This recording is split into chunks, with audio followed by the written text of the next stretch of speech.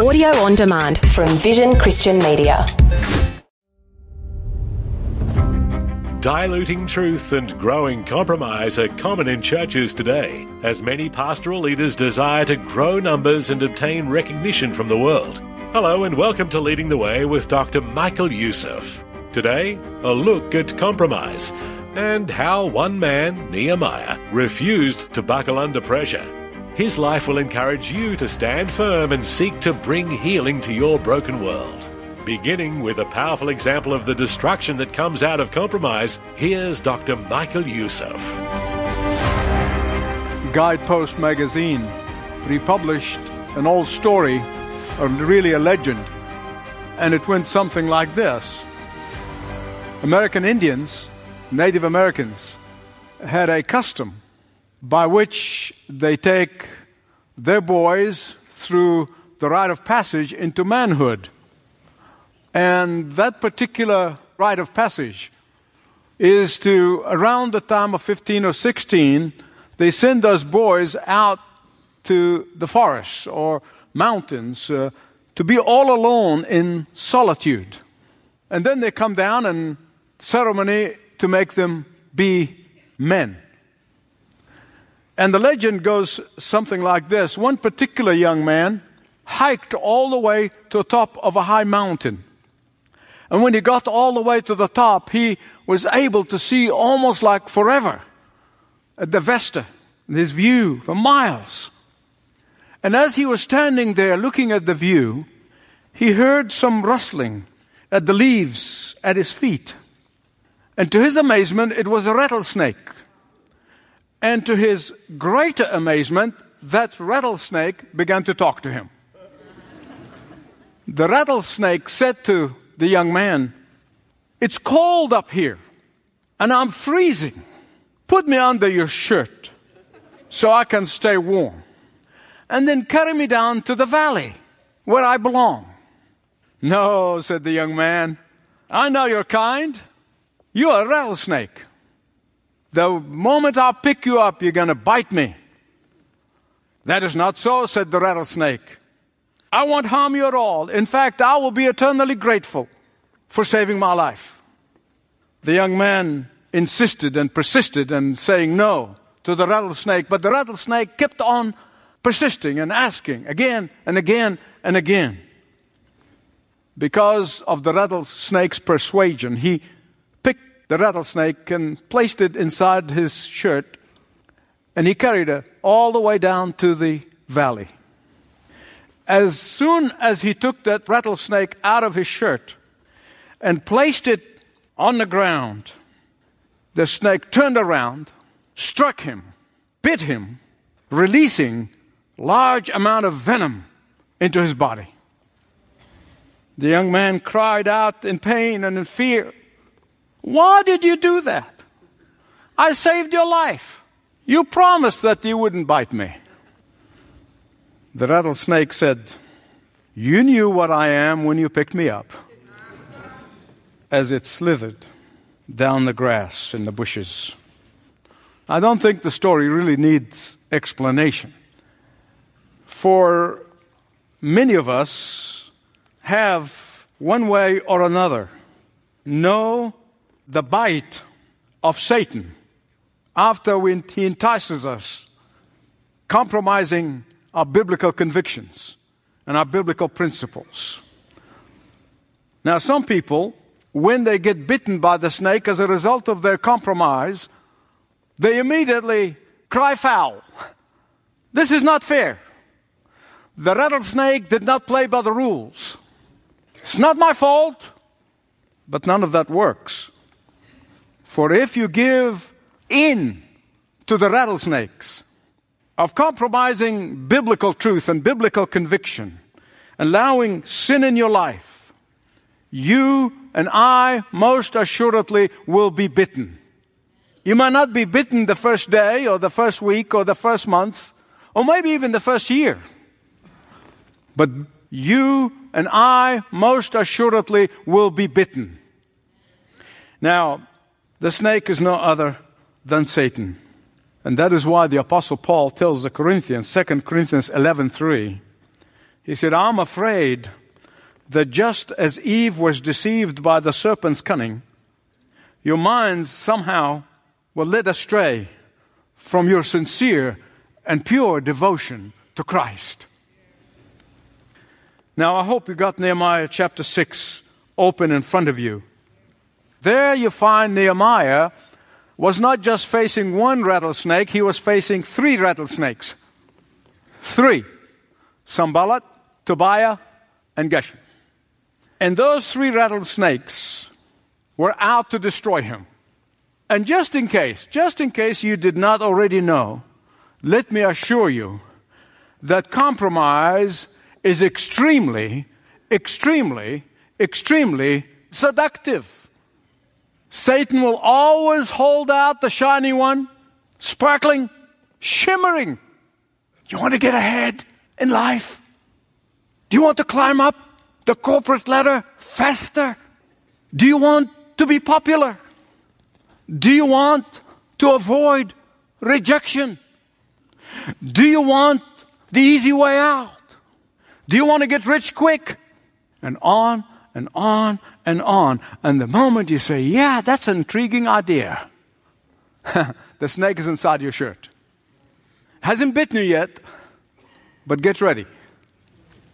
Look at Nehemiah. Right at the time when the rebuilding of the wall is about finished, right at that conclusion, these 3 miserable rattlesnakes, if they could not destroy the work of God, they will try to corrupt and destroy the man of God and the woman of God.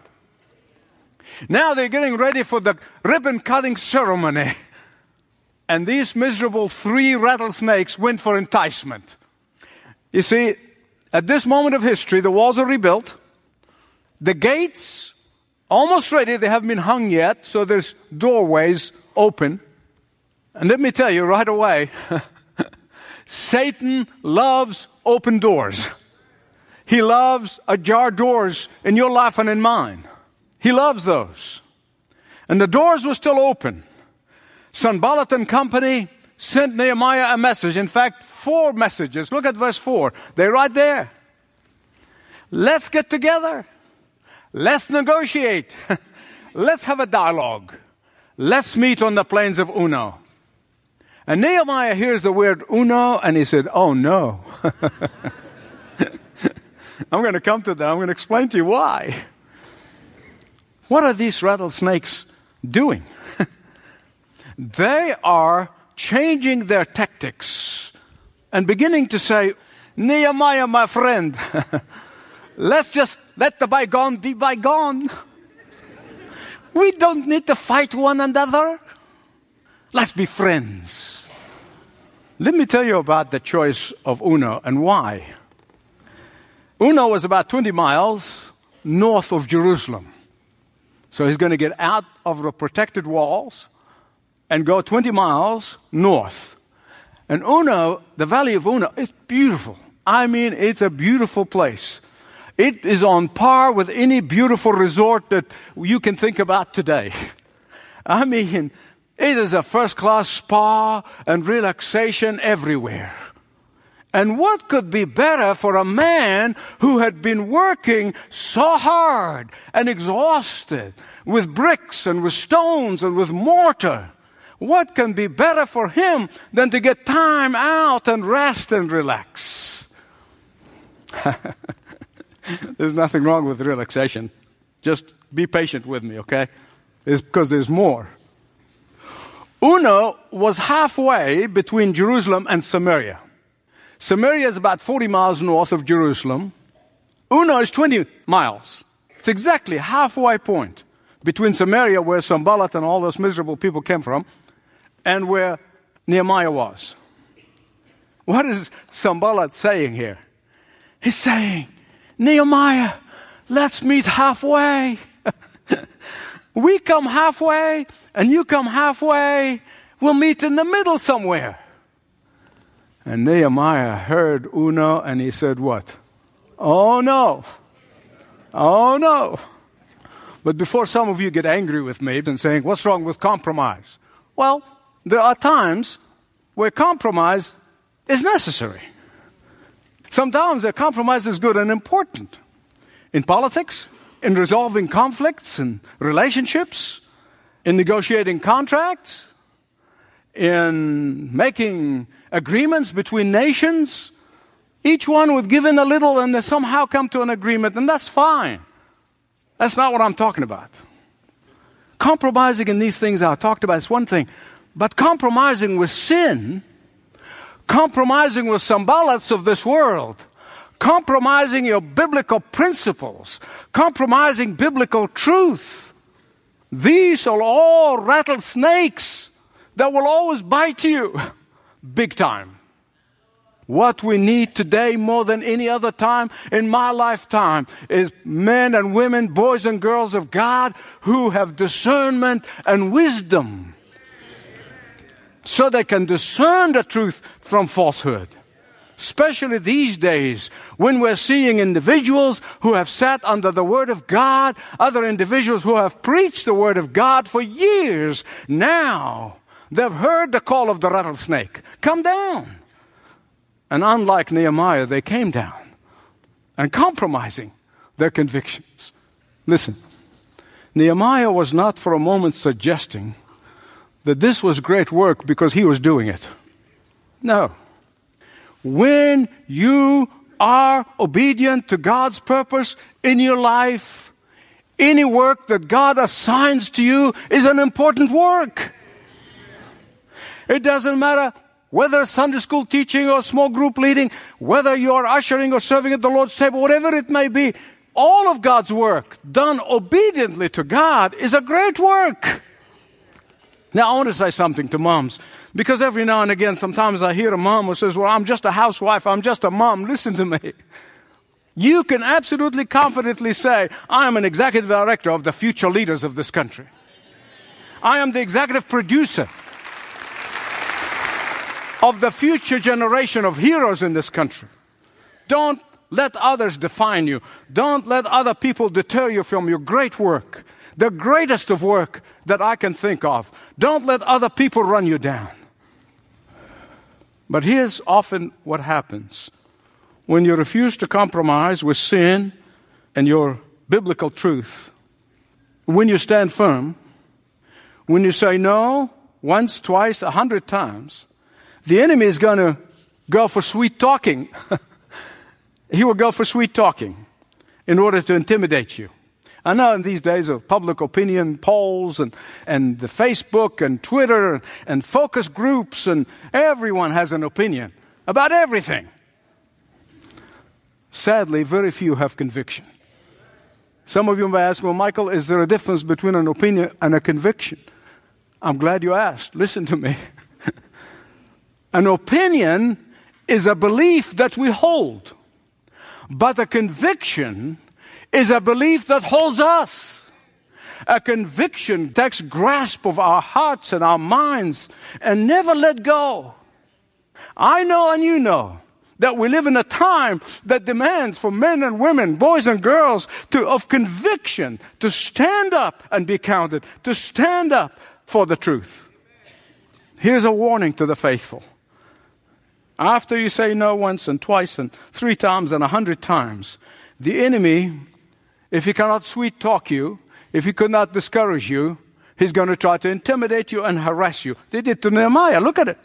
First discouragement, then ridicule, mockery. None of that worked. So they tried enticement, manipulation, wheedling, sweet talk, and cajoling. And when neither bullying nor beguiling worked, they tried intimidation. They sent him an open letter, and they published it in the Jerusalem Times, verses 6 and 7.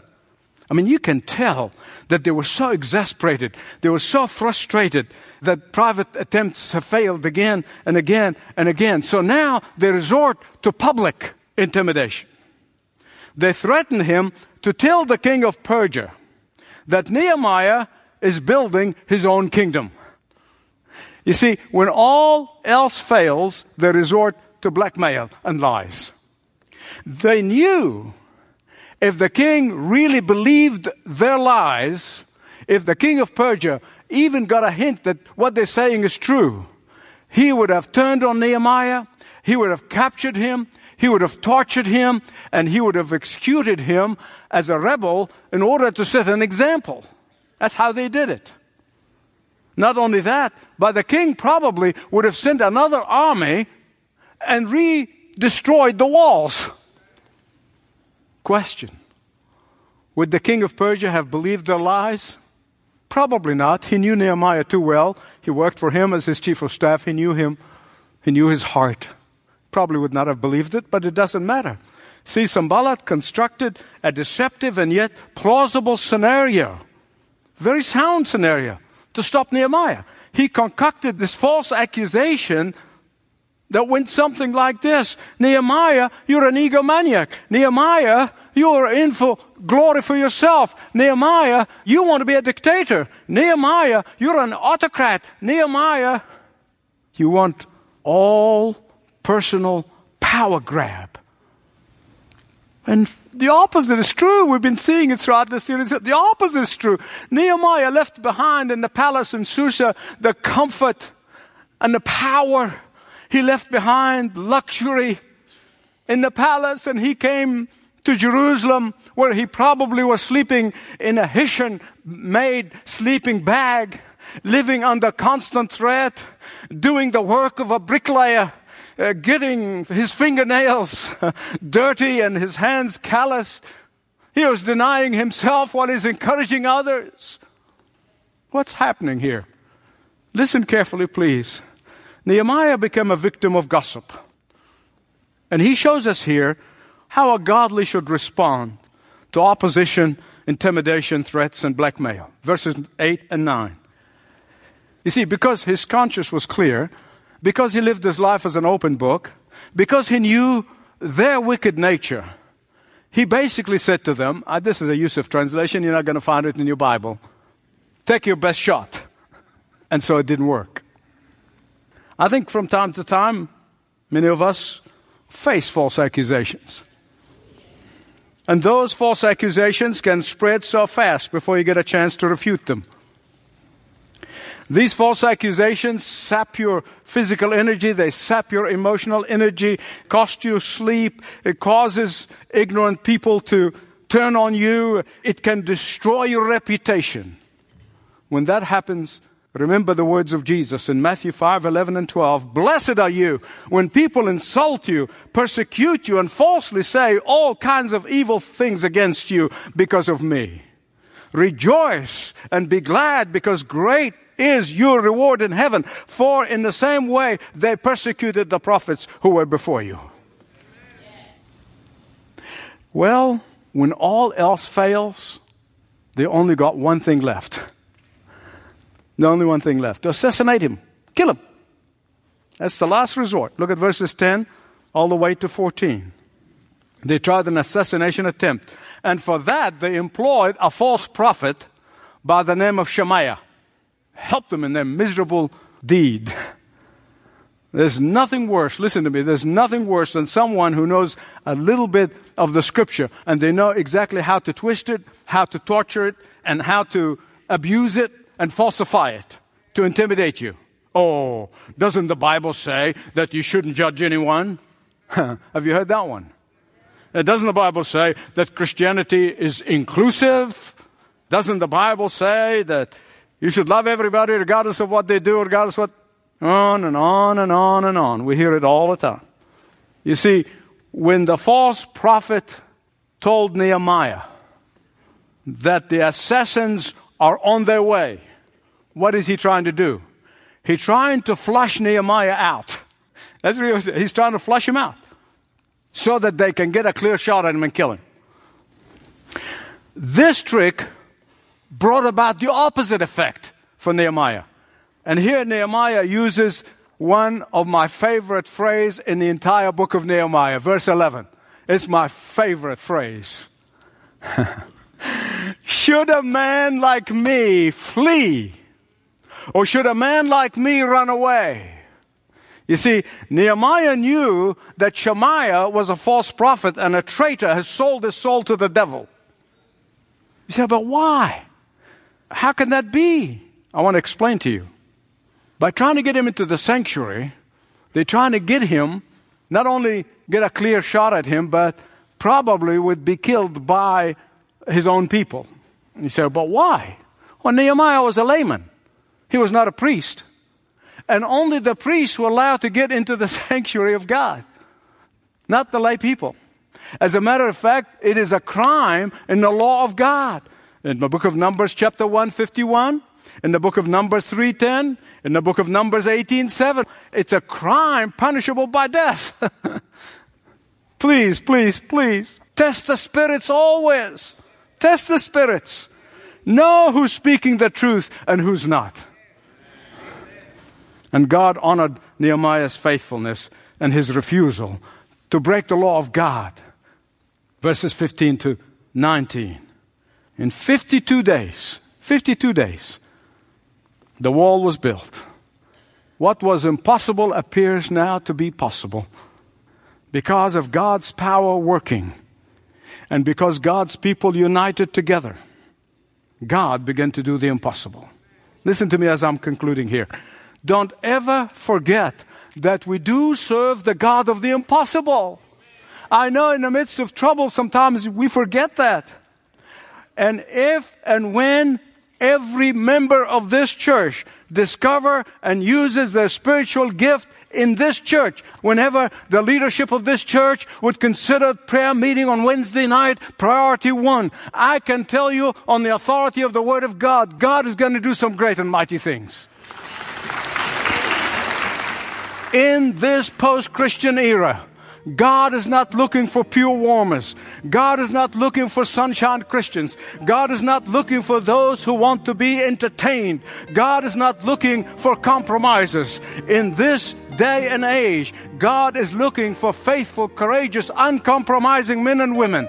God is looking for those who are sold out to the gospel of Jesus Christ. God is looking for fearless people. God is looking for people who hold on to His Word when everybody else is putting it down, when everybody else is undermining it, when everybody else is watering it down. God is looking for men and women, boys and girls who refuse to be tricked by rattlesnakes.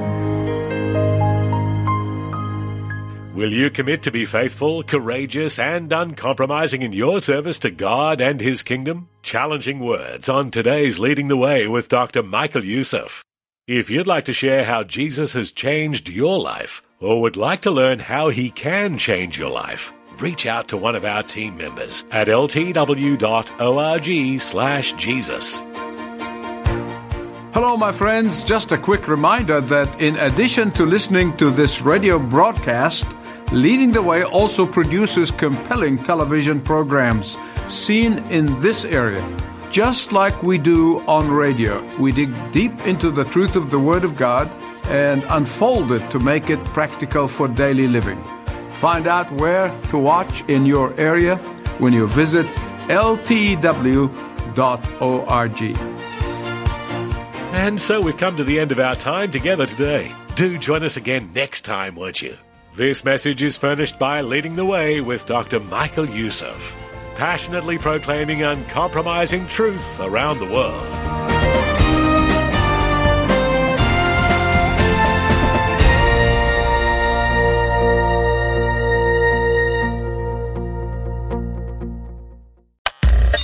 Thanks for taking time to listen to this audio on demand from Vision Christian Media. To find out more about us, go to vision.org.au.